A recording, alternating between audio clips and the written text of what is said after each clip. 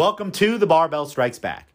I'm your host, James McDermott, and this week's episode is going to contain more audio from one of my discussions with Coach Glenn Pendlay while working on his forthcoming book, American Weightlifting. This is a short and sweet discussion where we go over a teeny tiny part of Coach Pendlay's overall coaching philosophy. Some of the things that we talk about are the athlete and coach relationship, or at least one small side of it. Athletes taking responsibility for themselves and their lifts. When it's appropriate for a coach to offer advice on a missed lift and an effective way to do that.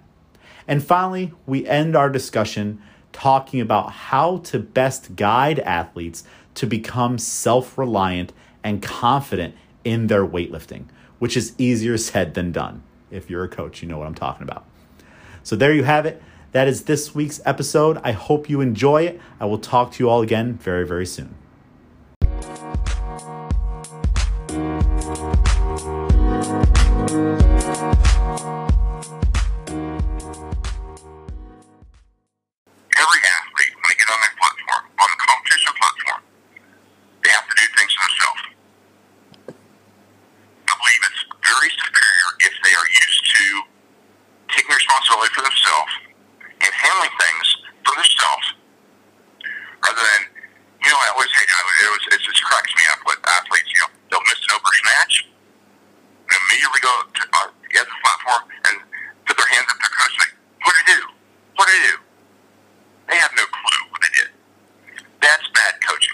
Well, I think you hit the nail on the head with take responsibility. Yeah, definitely. But when an athlete comes off the platform and says, "What do I do? What do I do? Tell me what I did wrong. Can I fix it?" You know, if you've coached them for 2 or 3 years and they still don't know what they did wrong or how to fix it, shame on you. Shame on you as a coach. You have been ineffective as a coach. You have not done your job as a coach. Obviously, in competition, the athlete needs somebody to depend on, somebody to help them. You're obviously going to give them help as much as you can. You're not going to be a hard ass to say, "I'm not telling you, that's stupid." But obviously, if the athlete is able to, once their first snatch drops, every athlete should be able, most of the time, to say, "You know what? I didn't finish that pull." They know what they did wrong. They should know what they did wrong.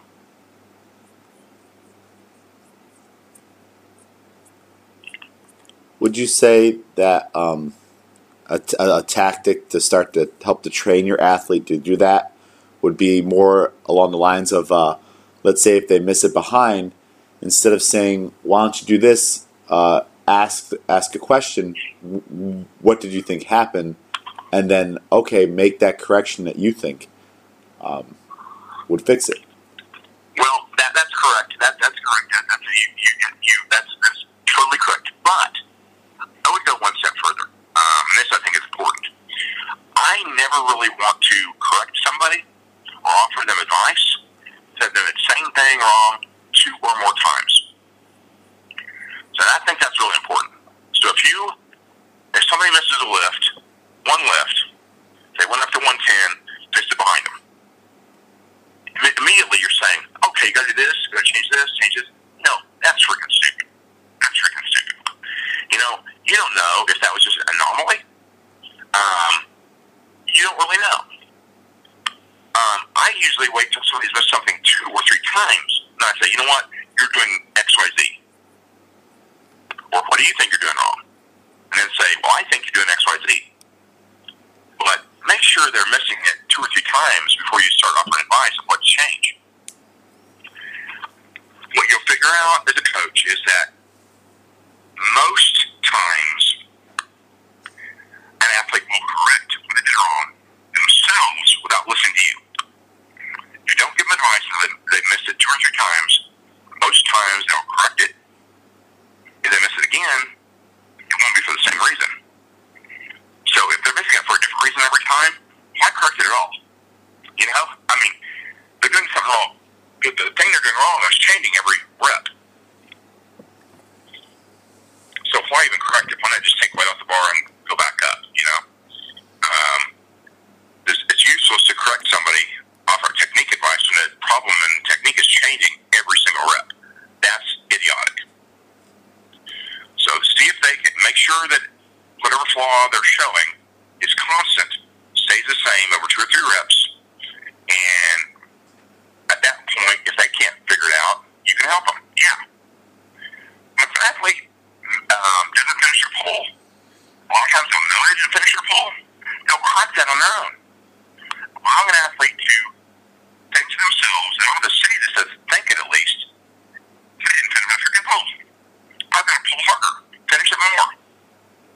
And they correct that flaw and finish the pull and make the lift. That gives them so much confidence. That's not unrealistic confidence, that's real confidence. Because they begin to know, you know what, I'm responsible for what happens to this bar. And that's the time I think a lot of lifters, they get in this rut where they actually don't believe what they're doing is causing the problem, which is stupid. Obviously, the only person they're responsible for is you as a lifter. So they say, well, I don't know why it's going behind me, I'm pulling straight. I'm like, no, you're not. You know, but I don't want to say that. But a lot of times they'll act like it's totally out of their control. The frustrated athlete is totally out of their control, and that's a bad place to be in. So you want the athlete to find the problem, fix it for themselves, and then make lifts. That's ideal. You want to help them achieve that. Not do it for them, but help them achieve that. Help them, like, nudge them towards that point where they can see the problem, fix it, and make the lift, next lift. That's what you want. Whatever it takes to nudge the athlete towards that, course of events, is what you want to do.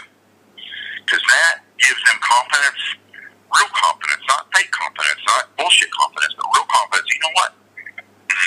I'm the one that's making me miss this bar. I'm the one that's making me overpull. I'm the one that's not finishing my pull. And the ball is going to respond to what I do to it. I do to it, not something else, but what I do to it. That's an important concept. All lifters don't really have. Yeah. When you get them to have that concept, it opens up a whole new world. You know? It's almost like people taking responsibility for their own lives, you know? There are so many people, this is societal, commentary.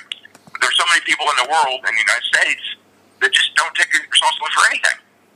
You know? And poor, I live in a trailer house because you didn't study in school. I mean, that's stupid, obviously, but people want to take responsibility for their own life, for what they're doing, for how the life turned out. In lifting, it's pretty cut and dried. You're responsible as an athlete for how your lift goes.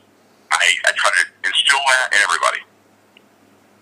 I try to push people towards that, as a coach. My goal is always to eventually have the athlete not need me anymore. Of course, taken literally, that's really never going to happen. You're never going to reach that point that athlete doesn't need you at all. If no other reason than to help them in competition, with various things, every athlete's going to need a coach. But you want to push them towards the point at which they don't need a coach. Going towards something doesn't mean it's happened,